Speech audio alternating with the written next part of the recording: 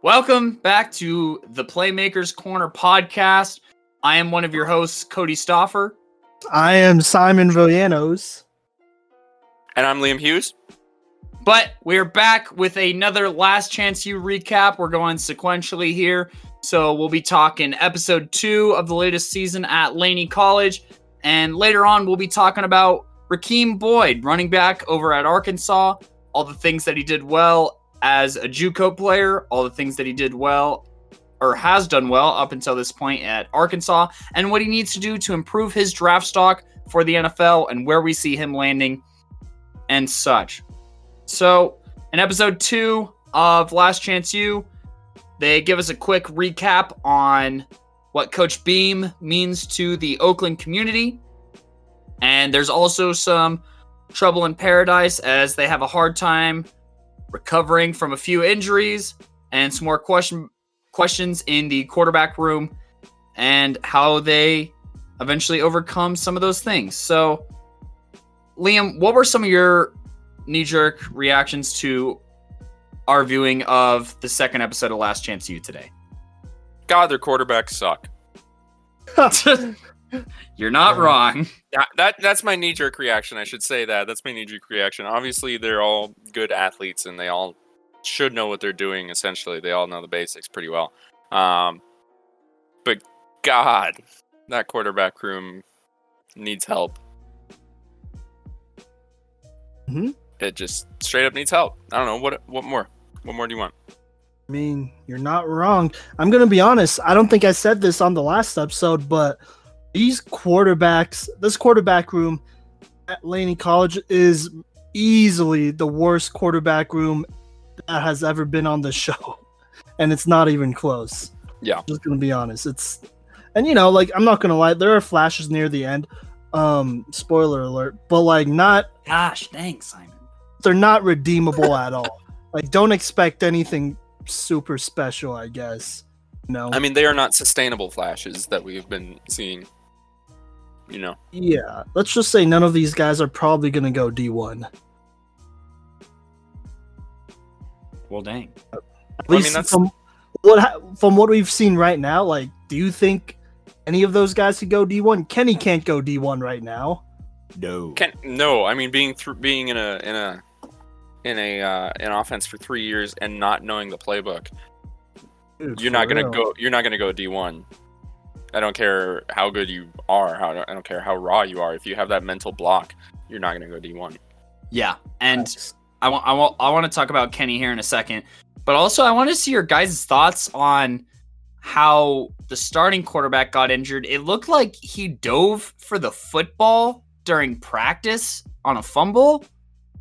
Am I mistaken on how that happened, or was it during the rollout? I was kind of confused, and Liam was the one who thought that he was hurt diving for the football.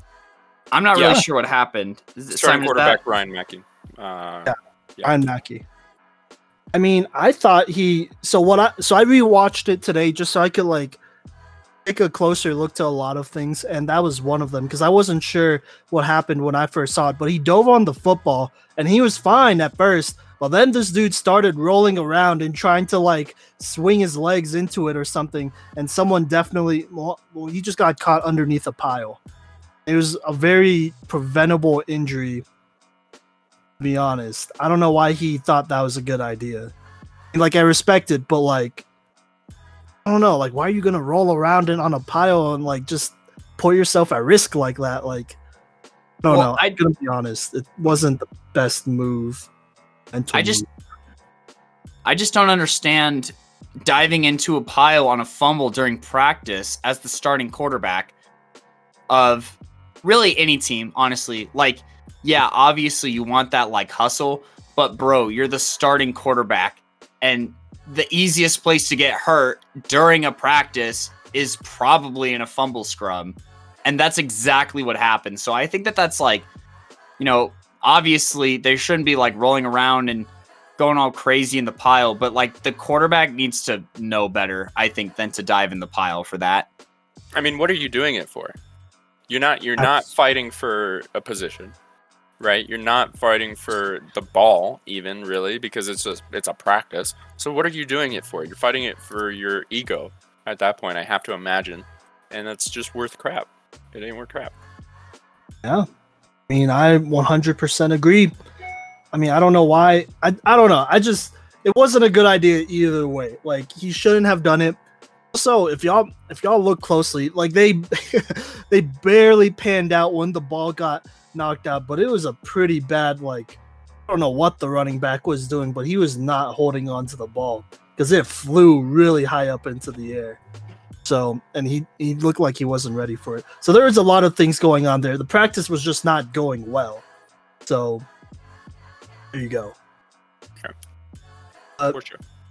Yeah, I mean, I don't know. Kenny, he had his chance, and I'm not gonna lie. I don't know about y'all, but I felt like he had, he was one of those diamonds in the rough. Like, he could be someone that could come in, and if he's a raw talent, then he'll make some good plays, he'll make some bad plays, but he just ended up making bad plays.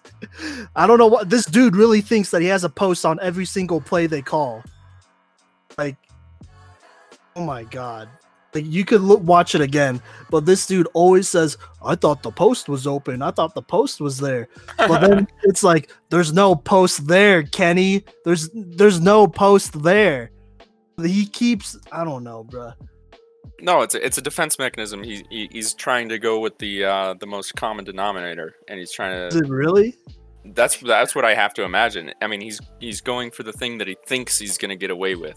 He thinks that the coach is going to just kind of blow him off for saying that the post is there, because there's probably a post route on, probably say 60% of his throws, but I'm not sure. I don't know. I don't know what the coaching staff sees in this guy. He's been in the program for 2 to 3 years, and he doesn't even know the playbook, or he's not holding himself accountable at all. Like, dude, his interview drove me nuts. He's like, yeah, I think that the offense is more dynamic when I'm at quarterback. Bro, you don't even know the plays. What do you mean the offense is more dynamic? You don't know what they're running half the time. Y'all scored 10 points in a game. 10 points. And anytime it mattered, anytime a play had to be made, you didn't know what the play was. You didn't know the situation. On 4th and long, he's holding on to the ball forever, and he ends up running for like a couple of yards, and he's nowhere near the first down. And on the last play of the game, he gets sacked and he gets strip sacked. So KJ is a terrible quarterback. I don't see him having any chance at playing football. No, let alone at Laney for the rest of the season. I don't know if that's going to change when he gets healthy, but I certainly don't see him going and playing anywhere else. Like, and he didn't show me anything in that practices of that second episode. He hasn't shown me anything mentally, and he didn't show me anything in the game to make me think that he's going to get better either. Like, and that's really worrying, because he has a lot of work to go, and it seems like he just hasn't gotten any better. So yeah, I'm not holding back anything on KJ. I don't.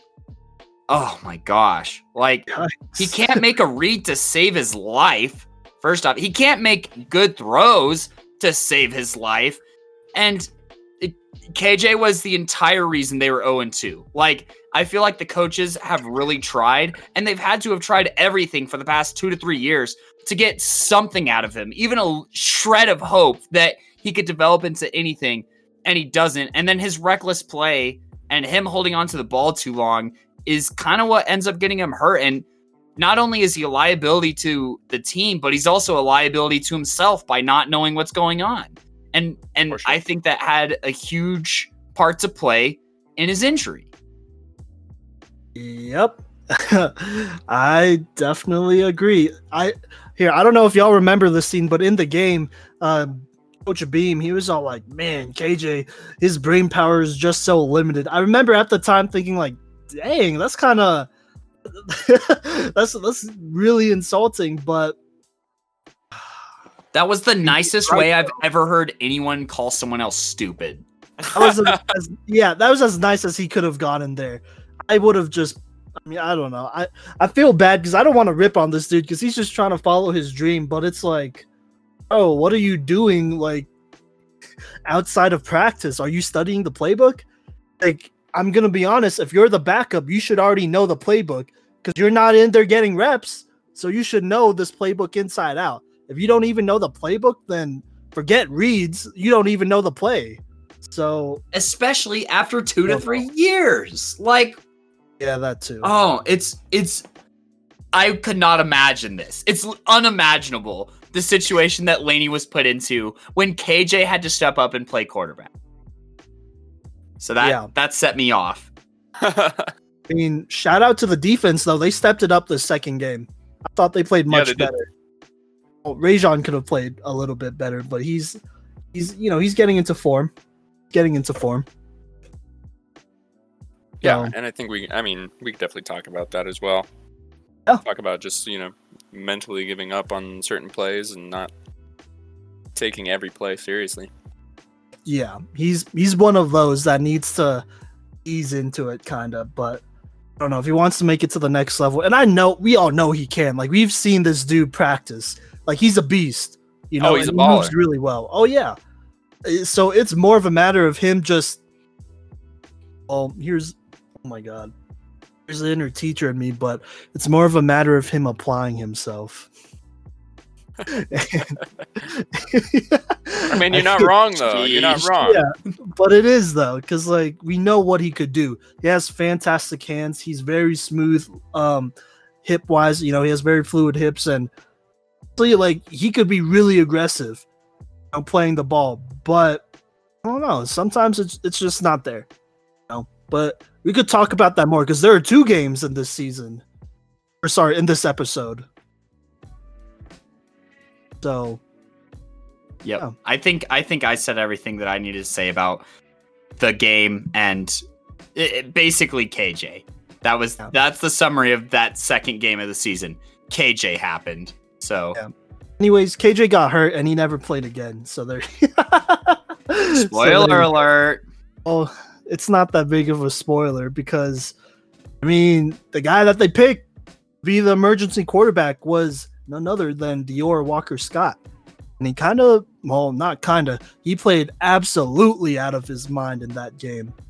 There's a big difference between how Dior was preparing and how KJ was preparing. And maybe that's just how they framed it in the documentary.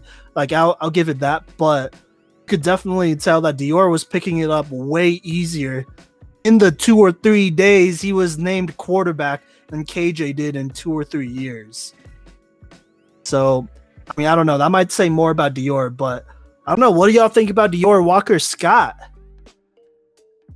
Dude's a baller. Absolute. Dude is a baller. Yeah. And go on.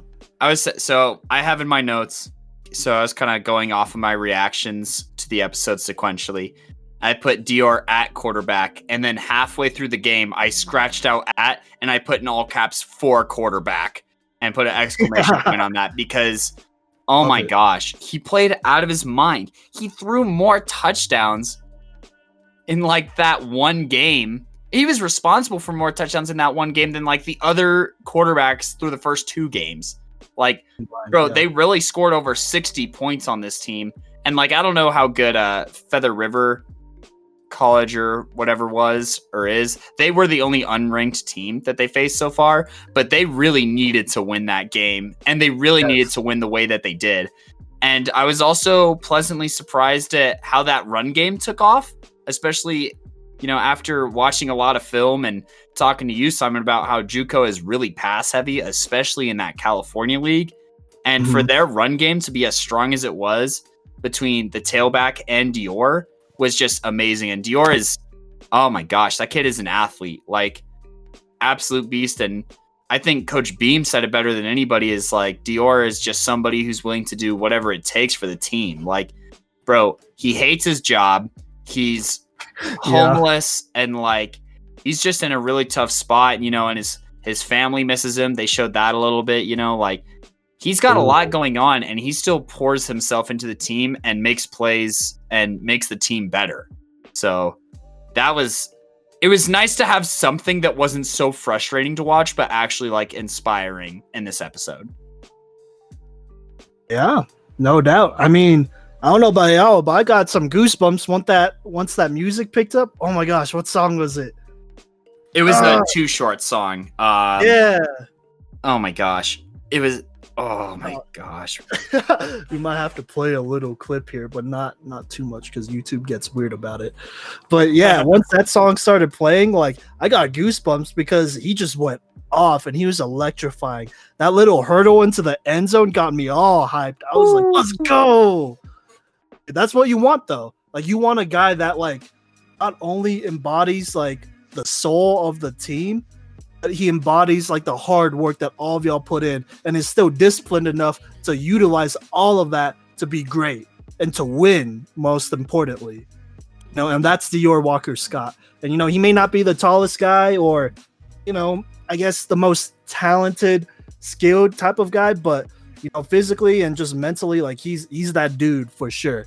You know, like we talked about Dakota Allen in the last episode of Playmakers Corner. You know, he just kind of has one of those personalities that, like, you know, he's a good locker room guy. You know, maybe he's not, I guess, I don't know, like the same kind of guy as Dakota Allen, but he's the kind of guy that'll inspire you, that'll get you going. Because I don't know if y'all remember in that first game that they played, but he was the one yelling at his team and was like, hey, you know, all the playing around got to stop because look what happened. Like, it ends today is what he was saying. And, you know, they tuned up a little bit in that second game. It was still kind of a close game, to be honest. So it wasn't that bad of a loss, but they still went 0-2. And then this one was a much needed game. They blew up for 60 points. The run game took off. And I mean, I'm just going to throw this out there. You know, those running backs aren't, I'm not going to say they're the worst running backs in Last Chance U, but they're pretty, I mean, they might be pretty close. I don't know. Y'all will have to see for yourselves for sure. But the fact that they're going off, I feel like was in huge part to Dior Walker-Scott just being a threat as a running quarterback. Am I wrong there? What do y'all think? Liam, what do you think?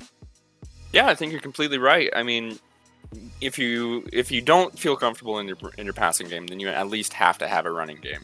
And that's what he brought to the game for them. You know, he brought a running game and he brought a doubt for the defense. Like, who's going to run it? Who's going to run it? Who's it going to be this time? And now suddenly, instead of 2 threats, we're 1.5 really, which is like a passing threat and then maybe half of a running game, right? Now there's kind of like 2.5. There's kind of a passing game, and then that expanded into actually being a passing game. And there's, the quarterback could run it and the running back can run it. Yeah. So it gives the defense almost too much to think about, especially not being able to really practice for it and have film on it going into the game. So I think that, you know, even though he is 5'8", even though he is primarily a receiver, even though he is a good receiver, you know, he said in the show, I can do it all. I can do it all. Mm-hmm. Which is, you know, that's what you want to hear. And he did it all. And his throws were great. I mean, they were very catchable balls. Maybe they weren't perfect throws, but they were all catchable. He put some in some contested territory, so he trusted himself. He trusted his receivers, and it paid off. They responded to that trust with numbers, with points. He definitely got lucky on a couple of those throws. Oh, though, he definitely did. But you know, you got contested, and I was thinking of that jump ball he threw into triple coverage. Yeah, contested is certainly a word, but hey, Liam's right. Still beat. I mean, if you don't trust your receivers to make that play, then then they won't trust you to throw that ball. You know? Yeah, you're right. You're right. I don't know. Maybe you shouldn't trust your receiver to make that play, but like, you know, get the coach's voice out of your ear, man. Yeah, for sure. But it was good seeing it happen. And I mean, I don't know about y'all. But like, there was one thing of this episode that kind of rubbed me the wrong way. But remember when all of those assistant coaches were at the bar talking about who to put at quarterback? They brought up Dior. And this was before, you know, he was even given the chance. But they were like, okay, so if Dior played quarterback for the rest of the year, do you think he'd get an offer to a D1 school? And they're like, no. And that kind of like, I know he had film from the previous season, but I mean, I don't even know how much film that might be, but that kind of rubbed me the wrong way. But also at the same time, it did make me respect Dior a little bit more, because I feel like there's no way he like understood, or how should I say this? There's no way he didn't understand that this might hurt his chances at going to a better college or just getting out of California, which is what he says a lot throughout the season. But how did y'all feel about that statement? I personally felt like I don't think they meant any disrespect towards Dior, but I think that's a reflection of how the system works, that he really would benefit way more from playing receiver for the whole year, as far as getting a good offer and a good scholarship that would put him in a good place, so right. I didn't take it like personally on like behalf of Dior, and I think that the coaches have a lot of respect for him, but I think that they understand that putting him in this situation where there's no timetable of return for any of these quarterbacks, that it's probably going to hurt him to play quarterback. So yeah. I don't know how Liam felt, but I didn't get rubbed the wrong way, but I feel like it showed like an understanding amongst the coaches, Yeah, well, I didn't think, my bad, I didn't mean it like that. Like, I meant like for Dior, like I felt like kind of bad, because the way it sounded, and like, look, I don't blame the coaches at all because they made really good points. The way it sounded was like he was kind of like the sacrifice, because what they also said is that, well, nobody else is going to get an offer if we don't pick it up. Dior might be the only guy that could do it. So, it's either Dior doesn't possibly, I mean, they didn't rule it out completely. So they said it's either Dior doesn't possibly get an offer to an ideal school or nobody does. So yeah. So that's how I took it. I didn't take it offense like that. I just took it like, well, Dior is definitely the only one here that is sacrificing a lot, or one of the ones that is sacrificing a little bit more than everybody else, I think it's a realistic statement. I mean, he is 5'8". He is, I don't know how many quarterbacks in college who are 5'8" make it to the NFL. I'm just going to go ahead and guess none. But that holds him back. Even if he does ball out as a quarterback, that's quarterback film going to a D1 school. That's not receiver film, which is actual chance, right? So even if he balls out the whole season, and even if he takes them to a championship and wins it, that's not going to a D1 school and them being maybe a college would take a 5'8" quarterback, honestly, but that's not what he wants, right? Ultimately. Oh. Maybe he wants to win, yes. Maybe he wants to serve the team, yes. But ultimately, looking forward into his career, this isn't what he wants. So he is making that sacrifice, and I think the coaches are trying to be cognizant of that, and they're trying to be respectful of that. So I think that, I understand that it does rub you the wrong way because it sucks, and it's part of it's just part of the culture of college football, and especially football in general. But you got to be realistic about it at some point. Sure, they made the right call. I still think they didn't have a choice. Right, it's one of those things. Obviously Dior could have said no and then quit, but like he wasn't going to do that. Exactly. Yeah. All right. Well, that's all I gotta say about this episode. How are y'all feeling so far? Is the hype getting bigger? What or what? I enjoyed the second episode way more, and I'm still eager to see how Rajon progresses, because he was still kind of lazy in that last game, and he's not making as many plays as I kind of expected from his introduction and his swagger of the first episode. So I'm excited to see that development and see where this quarterback room goes. All right. What about you, Liam? I agree. It's quarterback controversies are always going to be the hottest topic in football, no matter what is happening with the rest of the team. So it's interesting just as a base, and things are pretty cool. I'm excited for it. I'm excited to watch more. So do y'all want Dior to continue to be quarterback? I hope that they find, they get healthy. I feel like if Carson gets better, he could play because I want Dior to get into a better situation. So, yeah. Okay. What about you, Liam? I agree. I hope that Carson can get better and Dior gets himself into a better situation for his own future, for his own personal life. All right. Oh. But it is cool. It's always cool to see, somebody develop in a way that, maybe going into the future, he could run some Wildcat plays. He could play quarterback in some off packages and or maybe do some like flea flickers to the wide receiver.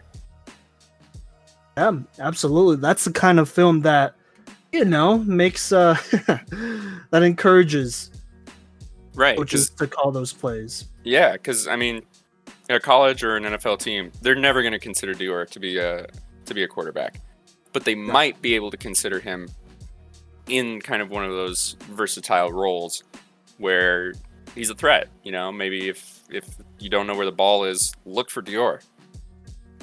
Maybe you'll find it. Yeah, he could potentially be a Taysom Hill type. You never know. Yeah, exactly. That's definitely becoming a thing. But yeah.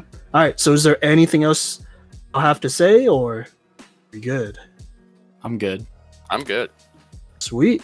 All right. Well, speaking of Last Chance U, we're going to continue on our theme of JUCO player breakdowns, and we're going to talk about Rakeem the Dream Boyd, arguably one of the best players to ever on Last Chance U and actually continue to be successful. Coming up next.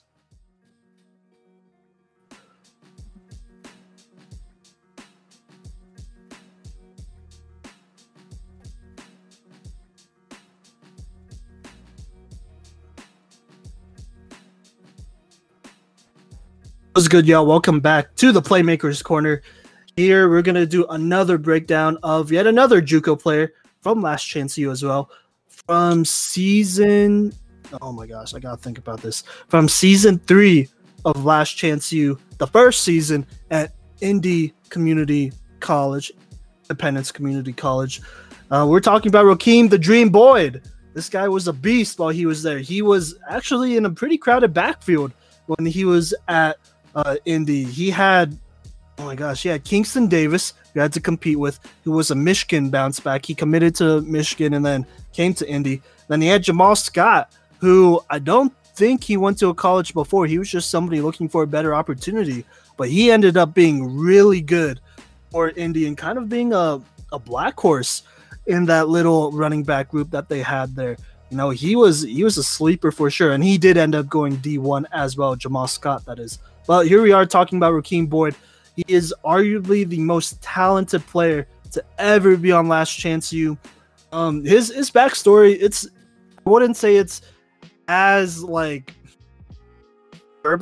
turbulent as some of these other backstories on Last Chance U, because there's plenty of really good stories, but it's still pretty interesting. So he did originally commit to Texas A&M. He spent 1 year there, and I don't think he was in any real trouble. He just really didn't like the opportunities there for him, so he decided to go to Independence Community College and play for the famed coach Jason Brown, who, by the way, y'all will find this out when we get to Independence, but he is definitely one of the best recruiters in the country, no doubt, because he recruited a whole ton of D1 talent. And Jason Brown definitely has a reputation because, I don't doubt these numbers, but at the time he was at Indy, he was sending 30 to 40 players back to Division I, and none of them ever got kicked out of school. So that's crazy. That's how good, you got to be to go to Independence and play for this team. But anyways, here we are. We're going to talk about Rakeem Boyd and his JUCO film first. So let's talk strengths. Do one of y'all want to start talking about the 6 foot, 215 pound running back of Texas?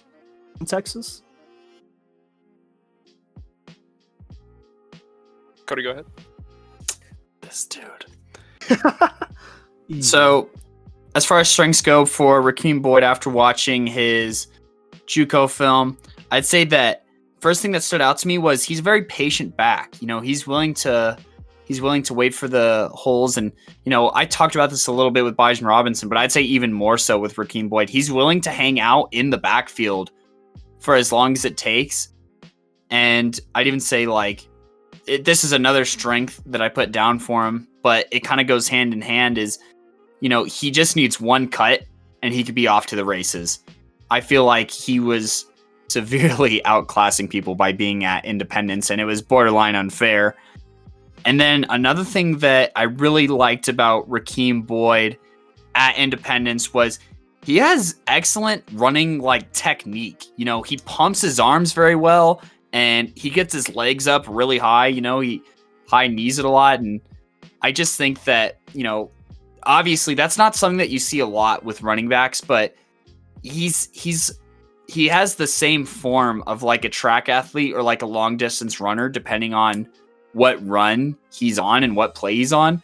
And I think that helps him be more of a potential workhorse back. I feel like his carry load has been pretty light so far between his career at Independence and at Arkansas, which we'll talk about a little bit later. But yeah, I think that'll extend his career, just his running technique, and it'll make running easier, and he has a great stride. So those are some of, I like to work in threes here with the three strengths that jump out to me, either the fastest or his strongest strengths. And I'd say that his running form is probably some of the best that I've ever seen. And his one cut ability is super strong, and he's a very patient back. Yeah. I'll toss it over to Liam on what he thinks Rakeem Boyd's best strengths are. Yeah, I completely agree. We watched the film together, and I think both of us couldn't stop commenting about his running form, which is awesome. It's awesome to see. I think he's even good in passing situations. We didn't see a lot of complex routes being run by him, but what he did run, he ran well, and he caught the balls that were thrown his way. I don't know if we saw any passes into coverage where he was being covered, but either way, he's good at getting the ball and then making something happen with it, which is awesome, no matter where he is on the field. I do have to agree that he's probably the best single runner that we've reviewed so far, and he blew me away with his form. So those strengths are pretty obvious watching his, what's the word? His film. Yeah, his film. Yeah. Oh, 100% agree. He was that dude for sure. And just to throw this out there, because I don't think either of y'all know this, or maybe not. Maybe I mentioned it once, but the Jayhawk Conference is the Kansas JUCO conference that Independence Community College is in, and that is considered to be, at least in my opinion, it is. Obviously, with JUCOs, it's hard to compare them all because there's different situations, but the Jayhawk Conference is definitely considered to be one of the best conferences in all of JUCO. It's the SEC of JUCOs, if there were any, to be honest, because there are just so many good players. And this is something that y'all will learn about in the later, or not the later, but in the JUCO, in the Last Chance U seasons before Laney. But in Kansas, there is no out-of-state limit for players that could come in and be offered scholarships and whatnot. So any out-of-state player could come in, and there's no limit, because most places, especially the South, and you could connect the dots here, only allow up to 10 out-of-state players. So there you go. But this is most definitely one of the best ones. And so when Rakeem Boyd was out there running and making plays, he was doing it against some of the best. A lot of these players did go back to D1, D2, or something like that. So it wasn't like he was playing against scrubs. So if anything, this is, I guess, I don't want to say the most legitimate JUCO film, but the competition he was playing against was pretty good. So that's a big plus for me. He was excelling against really good competition and whatnot. And I agree with all of y'all's strengths as well. His running form is amazing, and he's kind of just naturally talented, to be honest. this dude has wheels for someone who's 6 foot 215. Like I don't know. Like I'm getting it's really hard for me to figure out what this dude's 40 is because he kind of just glides, you know? Like, Yeah. Does that make sense? Like kind of like an Eric Dickerson type of or Adrian Peterson type of gliding, you know? They're just a little bit taller, so it looks like they're slower, but they're going, you know, they're going like real fast. And so his top end speed, in my opinion, is pretty elite. And it shows when he does get to Arkansas as well. So yeah, those are the strengths I have to say about Rakeem Boyd. Also, you know, durability, that's another one. And I mean, honestly, he never really had any maturity issues. He's always been a pretty hard worker and whatnot. He just wasn't in the right situation at Texas A&M. So there's that. And yeah, I mean, you can't say that about a lot of JUCO players, to be honest. So there you go. All right, so let's talk weaknesses. Do y'all mind if I go first? Yeah, go for it. Okay.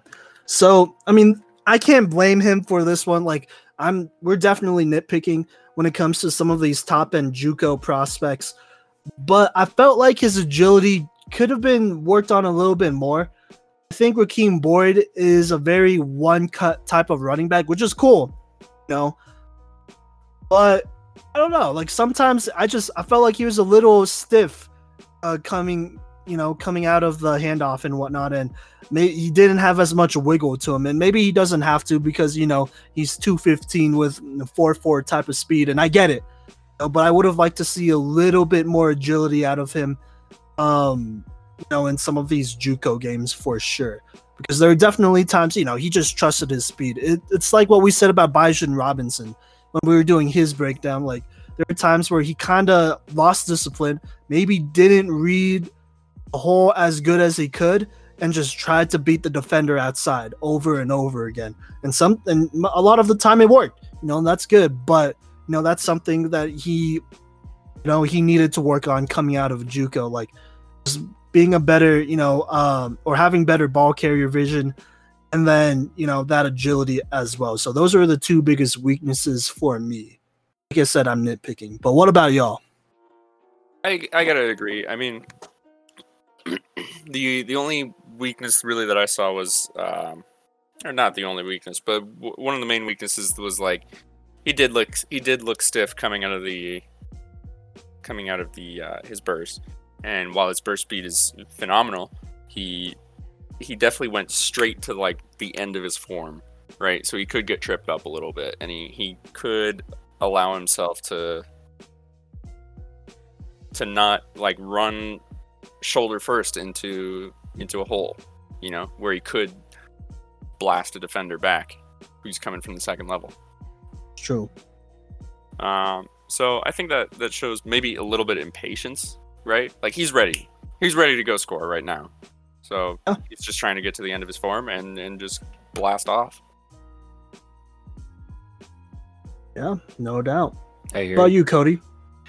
So I think that one of the things that I noticed is while it's nice that he has good form, you know, when he's going down the sideline and when he's running in general, that's nice.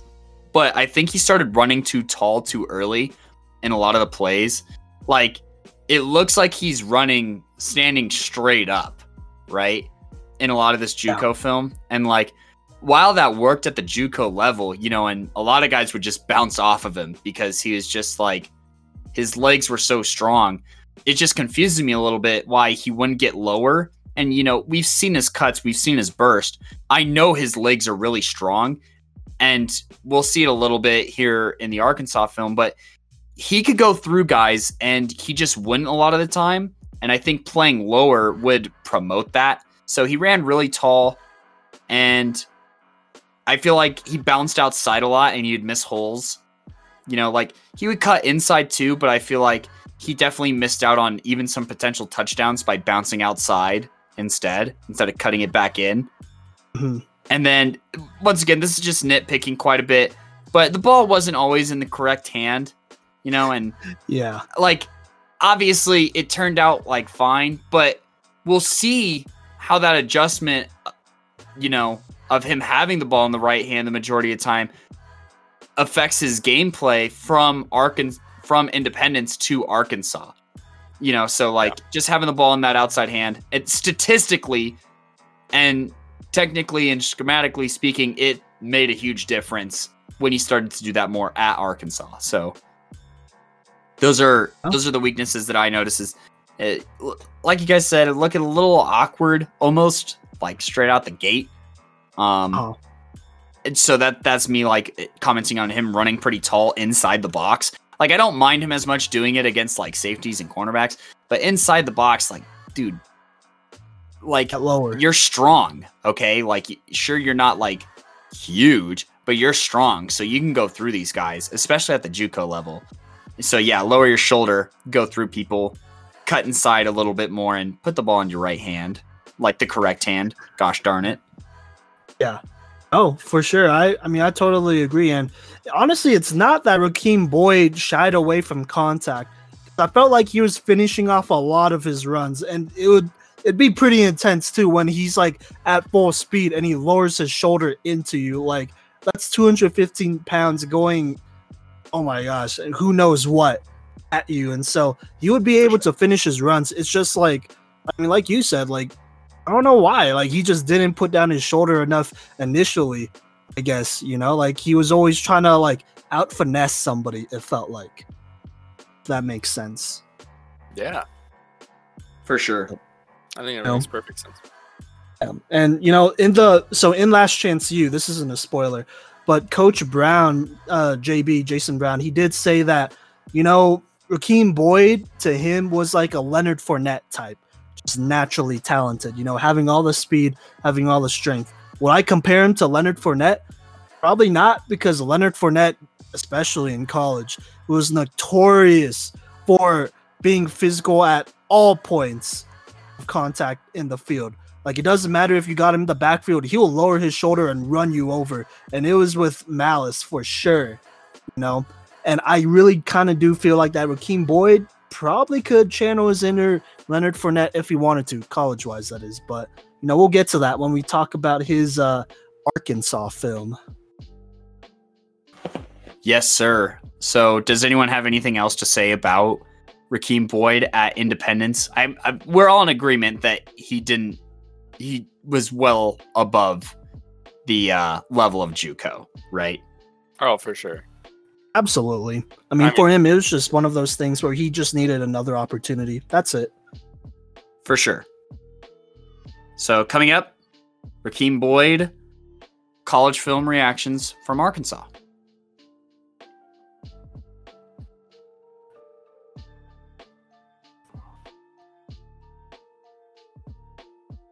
Welcome back, everybody. Welcome back to the Playmakers Corner. We're going to be going over Rakeem Boyd's Arkansas film. Does anybody have any knee-jerk reactions from watching it?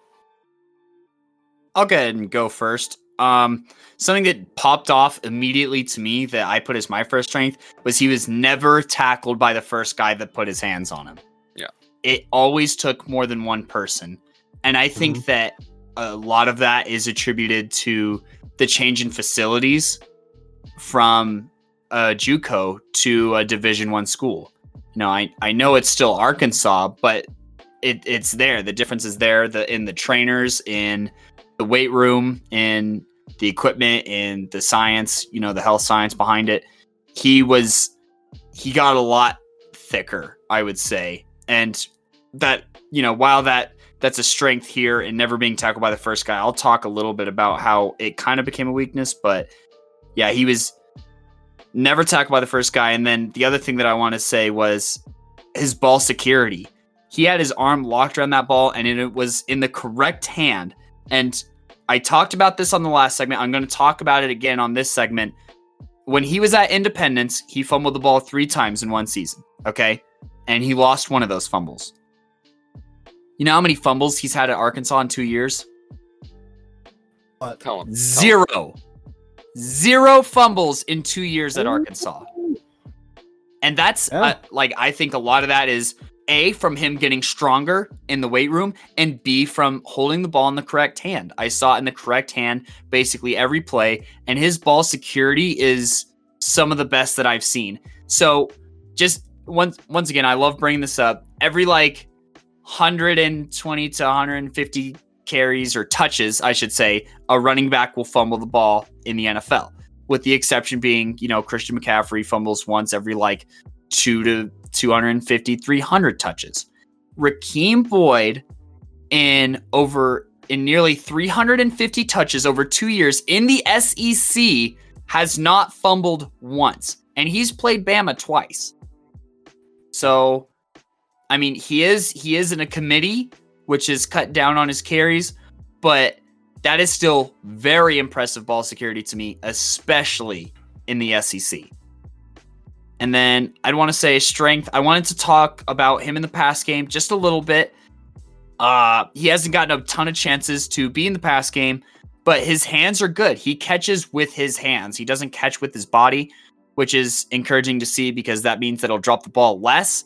And he also has good spatial awareness. There is one play in particular that it stood out to me when I was watching this film with Liam, where, he stays in pass block for a second, checks to make sure nobody's coming through on a blitz. And then when he splits off just where he needs to be to catch the ball as a check down and get the first down and some more. And I think that he also shows good field awareness when he's catching screens as far as following his blocks and where to cut to as well. And also on flare routes and even on wheel routes, just knowing where the defenders are and where the grass is. There's some receivers that will run routes right into traffic, right into defenders. And that's it's hard to coach awareness. It's something that comes basically from yourself as far as studying film and knowing your tendencies and then be able to correct on that. And that is something that I think Raheem Boyd has, is that discipline and that desire to get better and to constantly be getting better in every aspect of his game, right? And that is something that immediately jumped out to me was, he got smarter at Arkansas and stronger.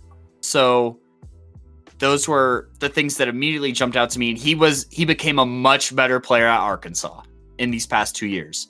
And I'd say even better from, he increased dramatically from 2017 to 2018, and he increased even more from 2018 to 2019. And I'm excited to see what 2020 has in store for us. Maybe. Yeah. All right, what about you, Liam? Take you want me to go? Sorry. No, you're good. Yeah, I think I can only really just emphasize exactly what Cody said, and that's he fixed almost everything that we were seeing that was quote unquote wrong at Last Chance U, or not Last Chance U, but at Independence. And he's kicking butt, and he's getting a few more looks, I think. I can't remember exactly. I think he gets more looks in the passing game than he was at Independence. But he is the star of that offense. And he is not only just the star, but he's able to at least be reliable, and he's able to be good even when their team is losing and they're probably passing it 40 times a game. He's still getting runs that break for 60 yards, 40 yards, a touchdown, a 20-yard touchdown or something. And he's making things happen. And that's awesome to see. Especially, with a low-scoring offense like Arkansas had. And especially going up against good defenses. All right. So, yeah, no, he's improved a ton for sure. I got to bring up the level of play because I brought this up at Indy, so I feel like it's fair to bring it now that he's in the SEC. And it's not just the SEC, but I mean, look, you got to keep in mind the kind of defensive players in the SEC for sure, because he's went up against the likes of Alabama, Georgia, LSU, this past LSU, like oh my God, and then Auburn as well, and all of these great, SEC teams that have really tough defensive lines. And to keep in perspective, I'm pretty sure Arkansas has not sent one offensive lineman to the NFL in the last 2 years. I'm pretty sure, or even got a lineman to the NFL as a practice squad player, to be honest. So that should tell you how good this Arkansas O-line is, because they're not good, and the fact that Raheem Boyd has had a 1,000-yard, well, over 1,000-yard season against, playing in the SEC against some of these SEC teams with a terrible O-line, with, to be honest, really no passing game, also no defense either, says a lot. Because he's single-handedly carrying this Arkansas team. Obviously, he can't do everything, because if you're a running back and you're the only good player, then that just means other teams are going to stack the box and beat you up every game. But he still makes it happen, and I personally think that Rakeem Boyd has definitely become a lot more physical playing in the SEC than he did on the JUCO level, for sure. Maybe he was a little bit slower, for sure. I think the agility thing is still kind of a problem, but I like the physicality at the point of contact, for sure. Much more, in his Arkansas days than his JUCO days. Like there are times where, because he has no choice, like he'll just get swamped by 2 or 3 defensive linemen before he even gets the ball. But he will lower his shoulder or whatever and find a way to make something out of it. And so he's becoming much better at breaking tackles like that at the point of contact, at the point of getting the handoff and whatnot. And honestly, he's getting better. And obviously the speed is still there. Maybe he lost a step or two, but that's not, that's not the biggest thing if he's still producing on the field. Because like I said, this isn't a talented Arkansas team, and they're not going to be talented this year if they play. So the fact that he continues to succeed is a really big deal, because you really don't see many running backs succeed like that with a terrible team, because they really do rely on a lot of people to be good. So that's really impressive to me. And honestly, some of the big games he had, like against Alabama, pretty sure he had, if I remember correctly, over 100 yards and 2 touchdowns in one of the games he played against them. And then I think he got just under 102 in another. But yeah, so he's produced in big time games for sure.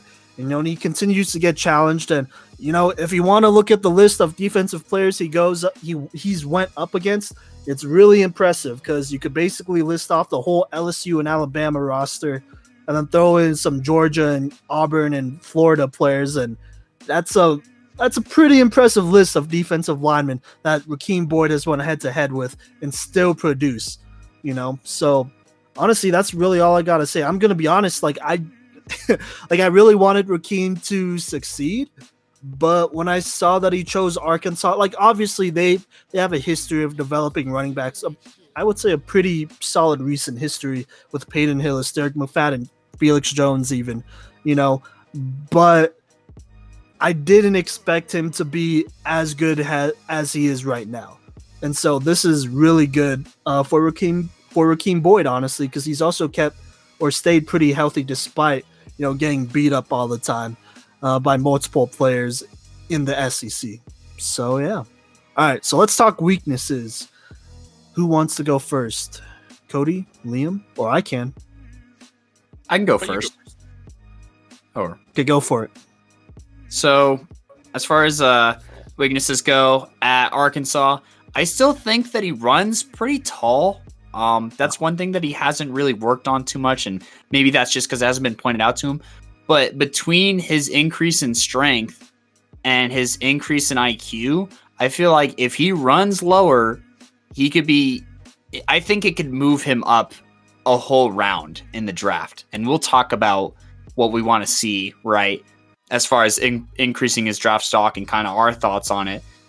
But I think if he runs lower, low man wins. Simon, I don't know if you were told that literally every snap in practice, but yes. I was brought up on low man wins. And when I was when I was first playing football in middle school as a fullback, I had to live by that because I wasn't a big kid and our team wasn't big and I had to play fullback. So it was all about being low for me. And that's where I was able to excel I was short, so I was already low to the ground, but playing the leverage game. And I preach that to my players even now. Right. So he still needs to bring down his shoulders just a little bit and bend at the knees and just inside the box. You know what I'm saying? It's fine if you start running tall outside of the box when you get past most of the traffic. But I think if he stays lower inside the box, he'll push Piles not only 2 yards, but 4 or 5 yards, because he's good at chugging his legs once he gets wrapped up. But if he runs just lower, people will bounce off of him in the first place. So I'd also say that a weakness that I noticed for Rakeem Boyd at Arkansas is I think that his weight fluctuation and his strength fluctuation kind of messed with his speed a little bit because, it's different when you put on a bunch of weight, right? And I think that he'd look a little awkward, that kid that hit his growth spurt too fast or something. And I think that he needs to get used to, and I've even seen some reports that he's pretty comfortable at the weight that he's at now. But I think that he had trouble finding a comfortable playing weight and size, I guess. And that was something that I noticed. And that's not really a fault of his own. That's just something that you learn as you grow, right? And something that can be easily fixed, in my opinion, right? But something to definitely keep an eye on is what do I look like, right, at this weight, and what does it feel like for me and my body? So just knowing his body and definitely figuring that out. And then this isn't really a weakness. I mean, there's concerns about his pass blocking, right? But I think that if he just gets more involved in the pass game, and that's up to Arkansas and the coaching staff, right? I want to see him more in the passing game because he's so good at it. So, I'd like to see him pass block some more, and I think that'll help teach him to play low, especially if you have SEC edge rushers coming at you. Like, you're not going to be able to stand up and take them on. They're going to go through you. And I think that is another huge difference for him moving on up is, and learning how to play low is playing in the passing game and being able to block. And if he's able to block in the pass game, then I think that'll open the door for him to catch more passes as well so that he's not like a liability in protection if they need him. Yeah, no, for sure. So, Dame, do you want to go next? Yeah. It's really hard to say. I think I do agree with everything that you said, Cody. Like, pass blocking is massive, especially for running back. Oftentimes running backs are the last line of defense in a pass blocking scenario. So it'd be good to see him more in that role. And like all the best running backs have to be good at pass blocking. Like, I bet you Todd Gurley just, he probably runs, I'm not sure how many he does anymore now that he's kind of taken an edge off of his game. But, I bet at his prime, Todd Gurley was running a bunch of plays every day where he was just saying, okay, come at me and I'm going to try and stop you. You know what I mean? Yeah. So that's all good stuff. I think his weakness definitely is, I'm going to say it's maybe a speed cap. I think he might have a speed cap, and as we go further into maybe like the NFL, he might, I don't know, I don't think he has bad speed by any means, but he might meet his match as far as that speed goes. And with his maybe not improper technique, but with his a little bit of the stiffness that we talked about, a little bit of that hesitancy to lower himself, that could get him into some bad situations where his speed finally isn't able to carry him to victory. But yeah, no, I mean, absolutely, that makes sense to me. I agree with both of y'all. He has a lot. I mean, okay, I wouldn't say a lot, but he has a solid amount that he could definitely improve on, and it's not like it's, completely out of reach. Like, there's a lot that he could work on for sure. Yeah. Yeah, and with his speed, that's an interesting thing because I don't know. Like I said, I'm still not sure how fast he actually is and whatnot. You know what I'm saying? Because looks could be deceiving. So I think, okay, here, I'll save that for the next segment and whatnot. But I do think that it would do him some good to time himself and make sure that he's consistently hitting his top speed, or at least doing that as fast as he possibly could. But anyways, I think with Rakeem, for me, it's still the agility. Like, I need him to get just a little bit better, because in college, his agility is working just fine. For the next level, I think he might just be a step or two a little bit too slow. And we'll get into comparisons pretty soon here, because there's somebody that I feel like is always a step or two a little bit too slow. But if they're on it, then they're on it. So I need to see that, side to side lateral movement just get a little bit better. I'd like to see that quickness for sure. It doesn't have to be, anything spectacular, but just enough where he could do what he needs to do on that next level for sure. And, I have to agree with Cody about, his body weight and I guess his body shape just in general. Like, I feel like, I don't know, like, I feel like we haven't seen Rakeem Boyd in his absolute prime body-wise, like in a body and weight that he feels absolutely comfortable playing in while being like in his prime physically. Do you know what I'm saying? Because like you said, Cody, like his weight does kind of go up and down a bit and could be a little bit problematic. So for Rakeem, I think the biggest thing for him is to find that sweet spot, where he could still run with power, but still be able to reach, his top end speed as best as he could.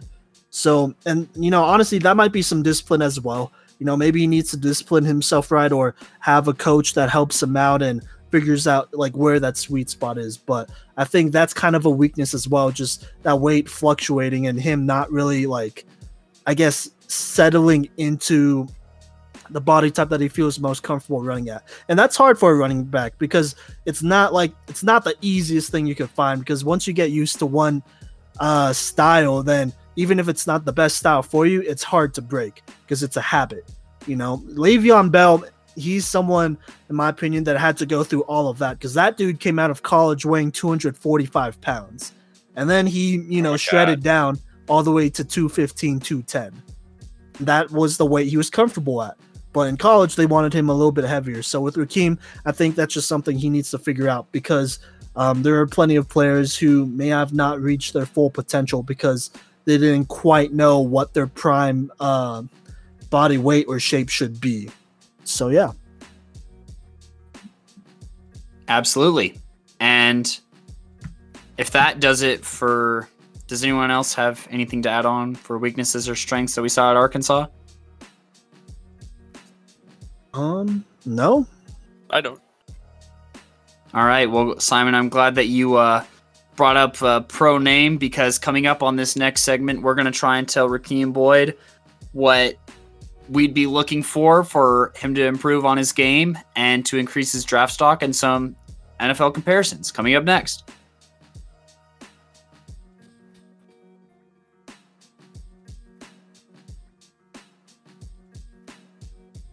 Welcome back to the Playmakers Corner podcast.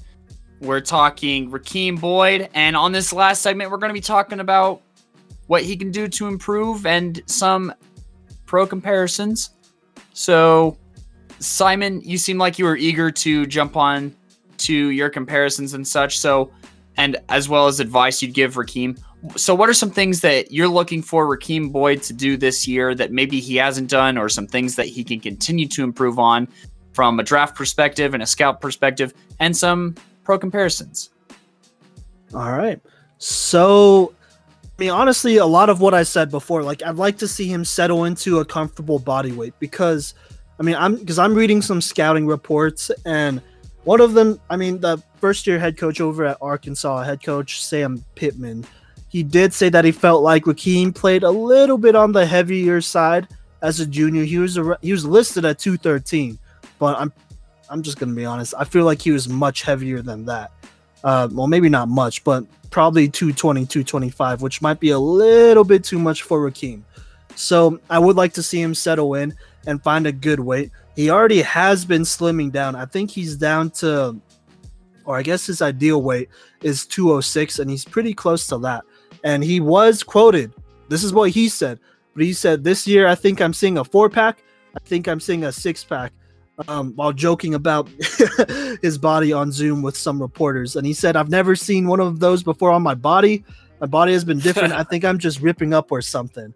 And that's a really good indication for me, because that means he's finally slimming down and, just packing on muscle, like getting rid of that fat, and just packing on muscle. And I think, as bad as this whole COVID crisis has been, it's been a good opportunity for Rakeem Boyd to take the time to restructure his body type, because that does take time. It's not a 2 or 3 month process. That's something that you really got to work on for close to a year sometimes, especially for guys like Rakeem Boyd. So that's a really big thing for me, just getting to that comfortable playing weight. And then, look, I'm just going to be honest. If he survives this season and he somehow puts up slightly better numbers than last year, and I'm saying this because, the SEC is probably going to play only SEC games, so they're not going to have any of their cupcake games to start, or, in the mid or end or whatever, I would be honestly pretty impressed. I would think he's a borderline first-round pick.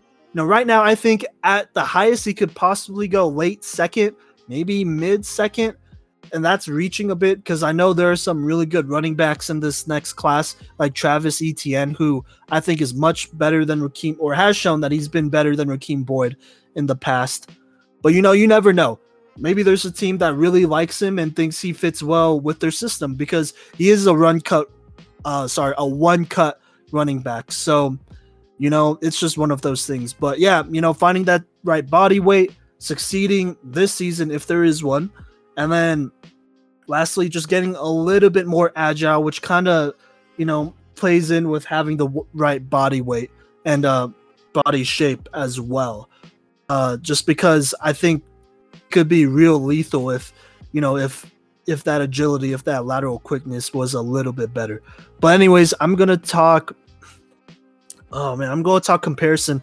It was a little bit hard, but I think, oh my gosh, it's tough. I'm not going to lie. It was kind of tough for me, but I think his ceiling is top end Darren McFadden. He was an Arkansas running back too. They kind of have similar running styles, similar body types, and I think top end Darren McFadden, as in like maybe prime Darren McFadden, is what he can be, but possibly even better because he could be more consistent. So I think that for sure. I think low end, I could kind of see. I don't know, man. Like I could see a little bit of Carlos Hyde. For sure, because in my opinion, Carlos Hyde has always been just a slight step too slow, But when he gets going, he could get going. He doesn't have the kind of speed as Rakeem Boyd, but he was, I don't know. I just feel like Carlos Hyde was a little bit too slow. Not prime Carlos Hyde, probably lower end Carlos Hyde. So, a solid rotational type of back, like somebody that, you could throw in there and as a backup or third string guy, and he wouldn't screw up. You know what I mean? He'd be okay. So that's what I think of Rakeem Boyd. I think he's too talented to not, be one of those rotational type of guys, at least, even if he doesn't improve at all and stays where he's at right now. So yeah. What about y'all? Lame, you mind if I go ahead? No, go ahead. So Simon and I, we've talked about it on the last segment. We talked about it on this segment. Finding that ideal body weight, I think, is the most crucial thing that Rakeem Boyd needs to do.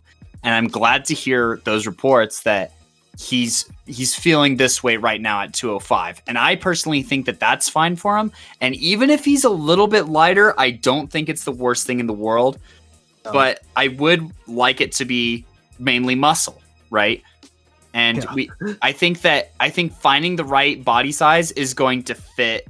It's going to fix the other problems, right? As far as like running awkward or, stuff like that, if that makes sense. So I think that's going to solve a lot of his other issues.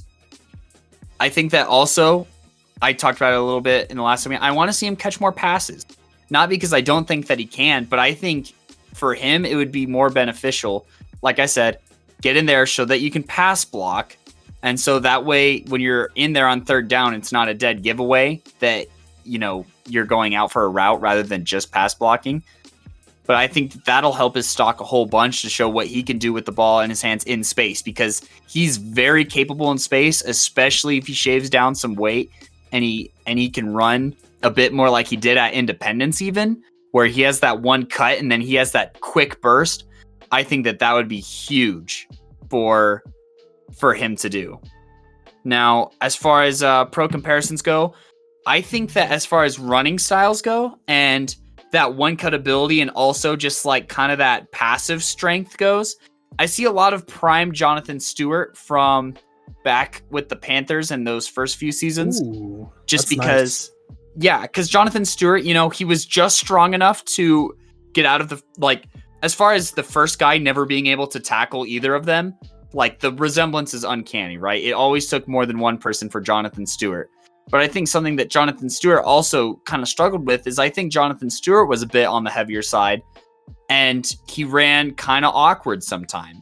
So I think at least as it got down the road. So, you know, slim down, peak shape. Jonathan Stewart also could kind of catch out of the backfield, make moves in space, and he ran taller, if that makes sense. You know, really pumped those knees and really pushed, if that makes sense.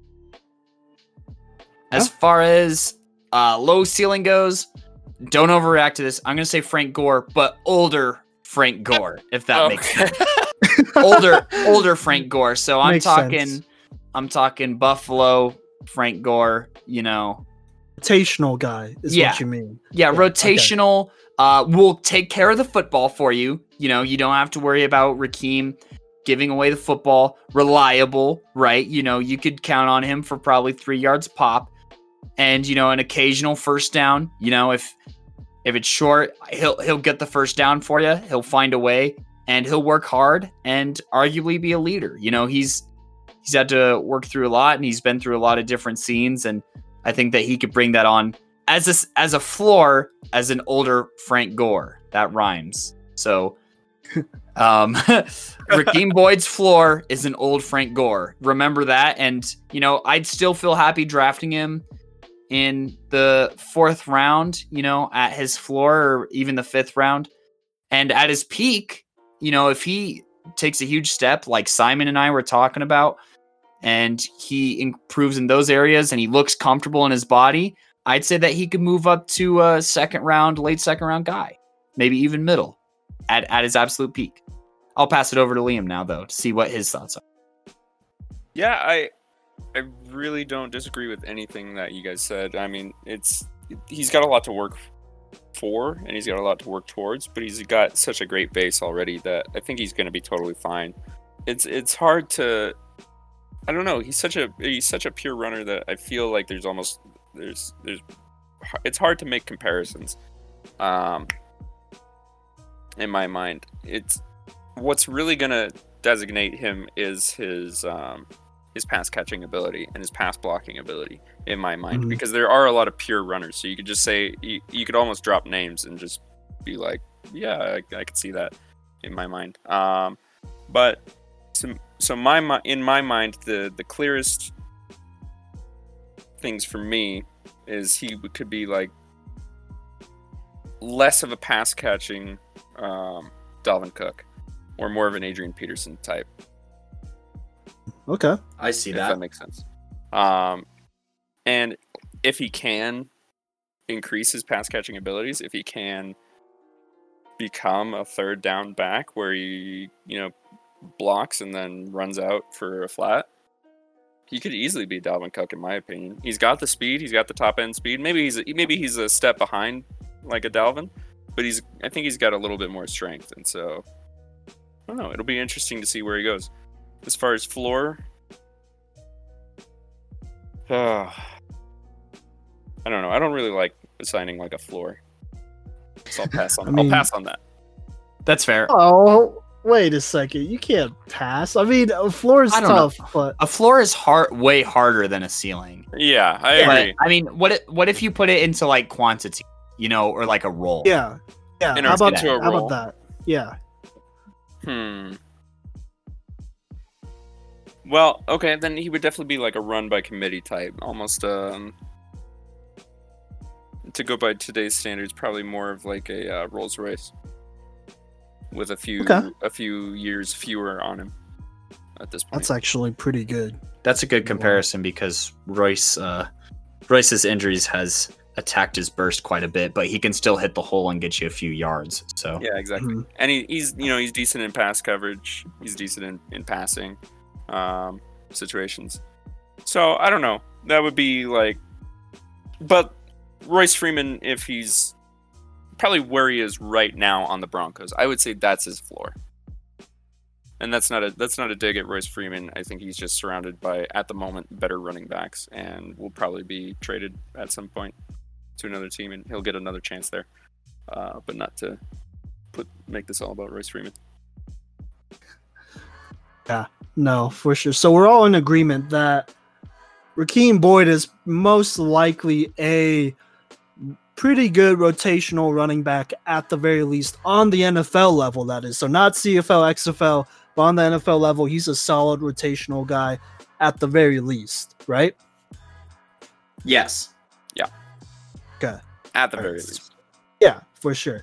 And look, he is, honestly, he's just naturally talented. Like, he's kind of a freak of nature. It's kind of crazy how he hasn't found that, natural weight or body shape for him yet, but he's still doing pretty well. That's just a testament to how good he is. So, honestly, that's finding that body weight and shape.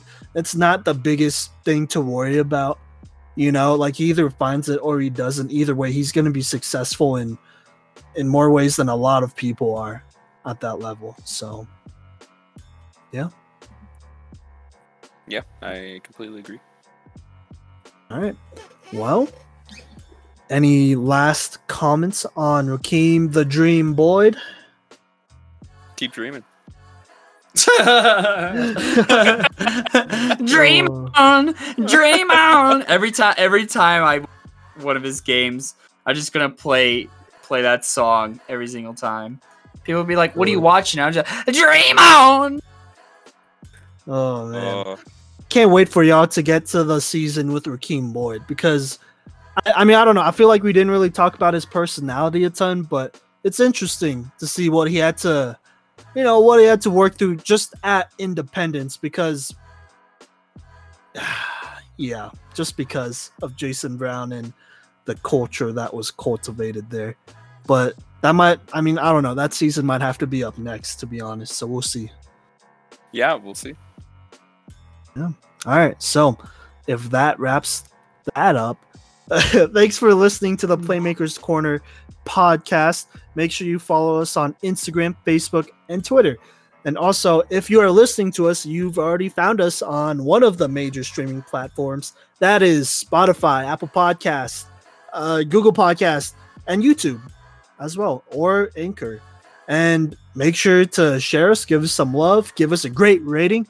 If you have any players you want us to cover or do a breakdown of, DM us, and we'll get the film and do that breakdown. And if we could talk with that player and have that player onto the podcast as well, so that we could have a little conversation, that would be great. But anyways, I am Simon Villanos. I'm Cody Stauffer. And I'm Liam Hughes. Bye. Later.